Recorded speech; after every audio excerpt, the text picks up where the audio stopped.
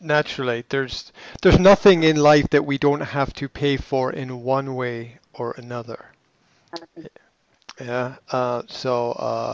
The payment pay- payment is something which is some kind of eternal existence.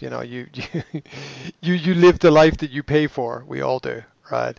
Um, So, but it's interesting because people can go and do these activities, the breathing, the meditation, the relaxation, the mindset, the personal development, the coaching, the whatever, and then they go back out into the normal world. Mm-hmm.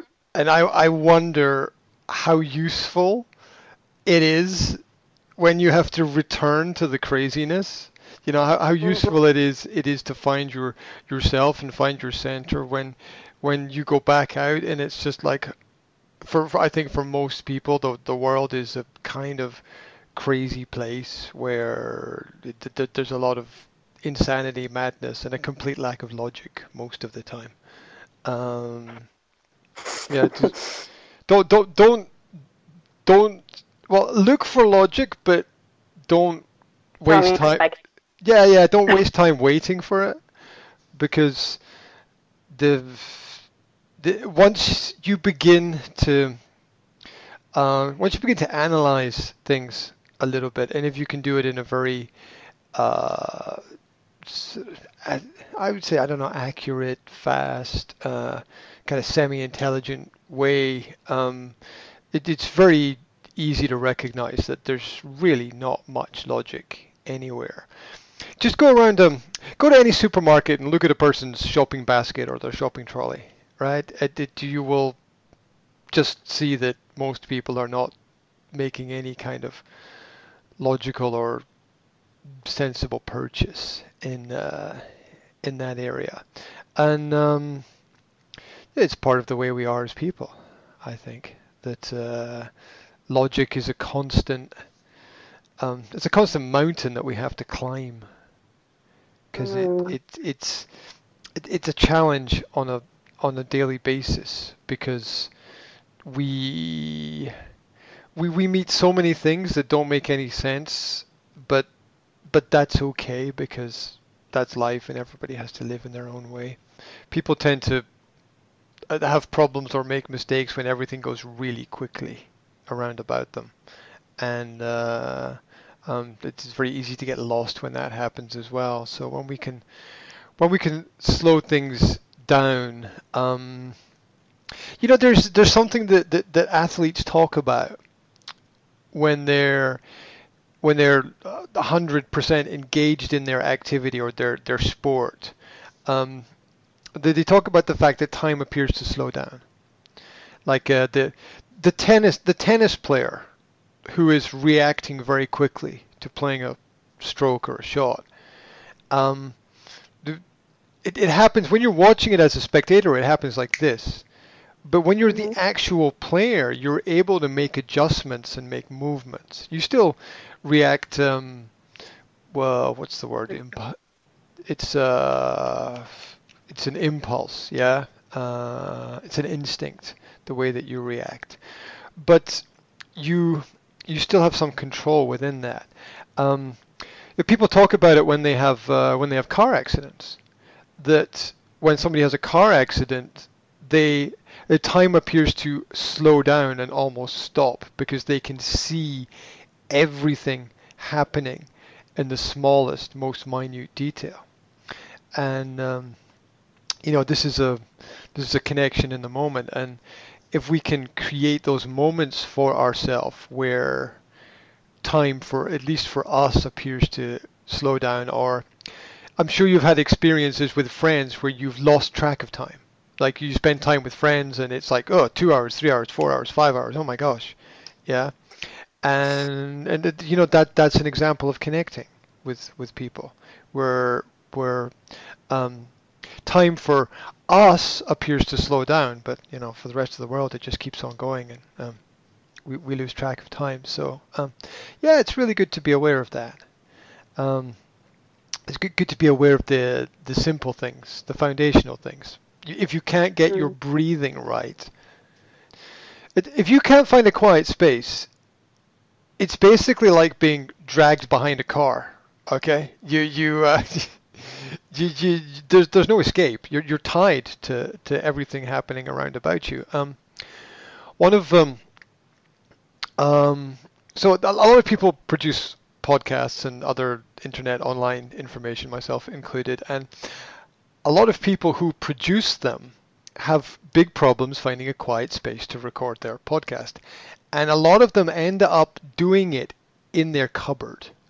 Not joking. A lot of people, because it's the only place that's quiet. So they go into their cupboard or their closet and they close the door and they've got this little space that's relatively quiet. And I've listened to some of the top podcasters in the world, and they said that when they began, that's where they went. They recorded their podcast there because they discovered that the world around them was so crazy that recording the podcast was the only time that they could find a little bit of space. And then they realized they didn't really have any space to themselves. Because even when you go to a class to do your meditation or breathing work or whatever, you're still surrounded by other people, and very often that affects our behavior. We don't realize it very much, but when we're in a group, we tend to behave slightly differently from when we're on our own. When we're on our own, a lot of things, like if you're on your own at home, you can walk naked around your flat, and it doesn't really matter, right? Yeah, when you could just let it hang and be free and be yourself, and nothing else matters. When you're with a group of people, you tend, but depending upon the group, right, you probably can't do that. Yeah. And if you could do it, it might be a sign that there's something wrong anyway. Yeah. So,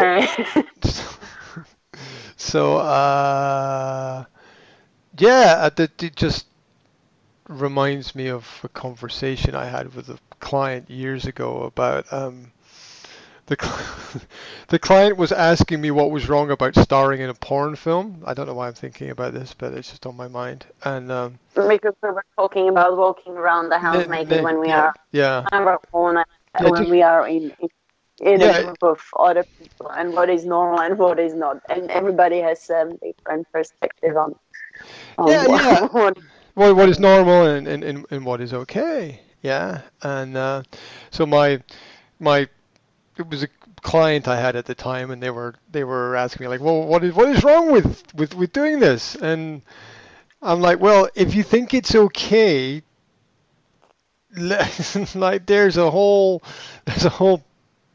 then you're surrounded by people who believe it's all okay, and in that community it's all okay, but that community is a tiny little part of the world, and maybe a tiny little part of your life, and it's amazing how much in life we conform to the community because we want to belong, but that's not really us.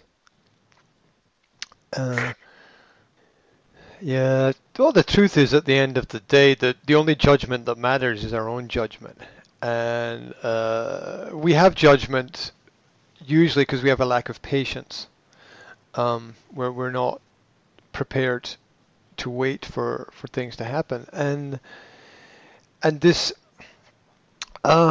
this idea that other people's judgment matters is part of the way that we conform to community. It's also part of the way that we're brought up, where we search for affirmations in our behavior from our parents, and at school is the same thing. We're looking for people to acknowledge that we're good at something, and we want those little gold stars on everything.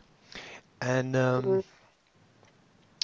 so we sort of learn that when we learn the wrong thing, which is we learn that we're good when other people say that we're good, which is which is a giant mistake, and that's why recently I've been involved with some businesses and organizations that have won a lot of awards for different things, and I really question whether or not this affirmation from colleagues and other people is actually what the business needs, or whether it's just self-satisfying and, you know, friends just shaking hands with each other going, oh, well done. And I'm not sure that that it's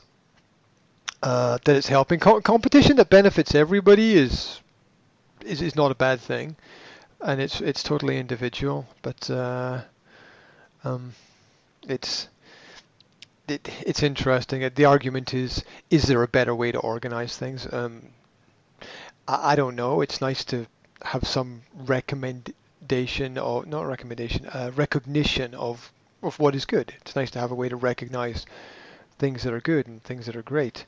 You know, the reason why we have the top 10 songs is, you know, to recognize that somebody's done something well.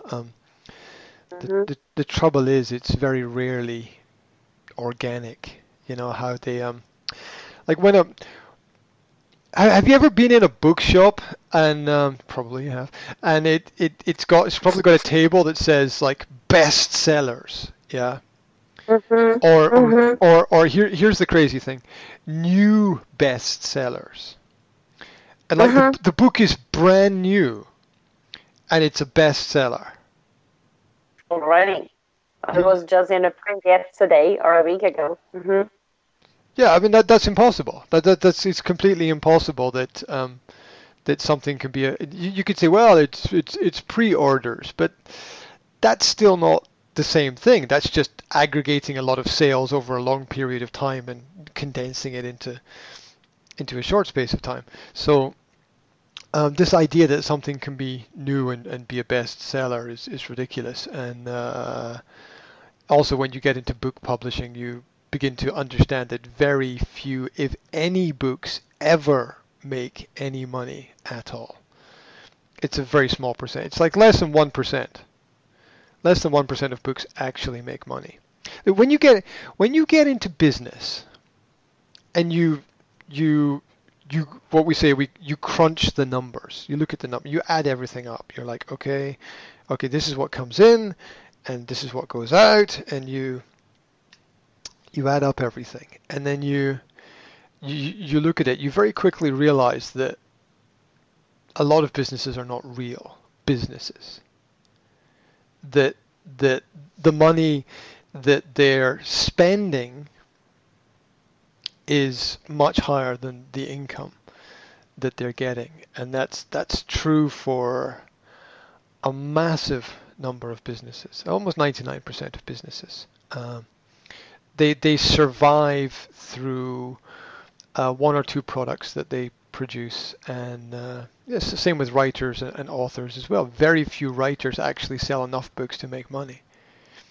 If you look at the cost of production of book, just look at the cost of a production of a book, and then work out how many copies of the book you have to sell, and then aggregate. And if you're doing it individually, it's difficult enough. But then if you've got bookstores, and you have to pay for the rent of the space of the bookstore, and you have to pay for your employees, and you have to pay for every tiny little thing. Like I was talking to someone in the hotel business a few weeks ago, and they're like, for every £100 that a person spends on a hotel room, £1 or less than £1 goes to the hotel. Right, the rest is all expenses and taxes. Yeah, so 99% of the money is costs. And this is true for so many businesses, and it's becoming harder and harder. I have a local newspaper here, and I was looking through the newspaper to get information about. It's called the Northern Scot. Northern Scot. Now, and interestingly, I didn't think about the cover story, but the cover story is an example of what I'm talking about, where look, it says Elgin Museum Cash Award a massive boost. You see, the museum can't make money as a profitable business, so it has to get cash donations from people in order to survive. And the whole newspaper is about organizations giving money to business. The whole newspaper is about organizations giving money to businesses in different ways, either charities or grants or scholarship or funding, because the businesses don't survive otherwise, which means they're not real businesses at the end of the day. Yeah. Schools fall into that category as well.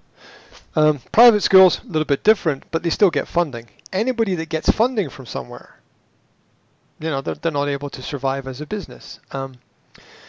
What happens when you give funding is you take the incentive away from making profit, and government puts a lot of money in one place, and everybody goes there for the money. They don't go there to make business and help people. They go there because the money is there. And I've seen this in like 99% of businesses that I've worked with. Finding businesses that make real profits is quite rare. Even things like in the medical industry, because they are working on fixed donations from governments through insurance.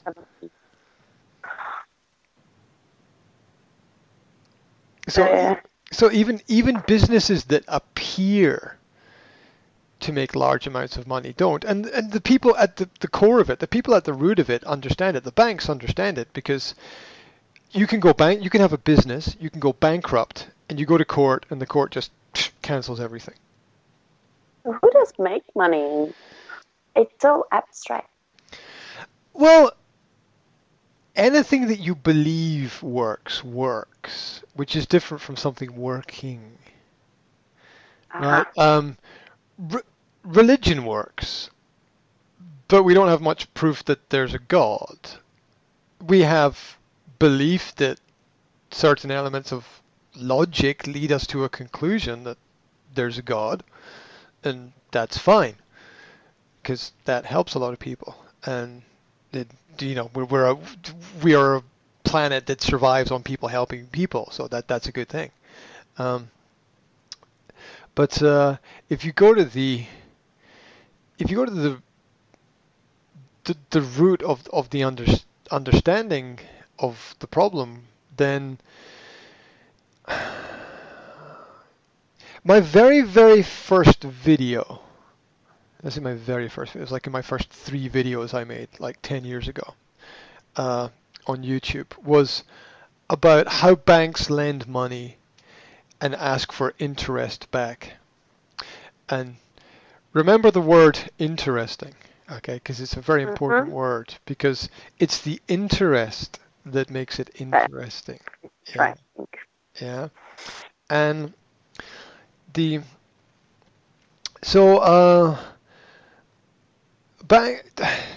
banks create the money. So let's say there's a currency called, I don't know, let's say there's a currency called X. So let's say there's 3 companies. So the bank gives 10x to the first company, 10x to the second company, and 10x to the third company. They give out these loans. Now the bank wants its interest back. So the bank says, I'll give you 10x, but I want 12x back.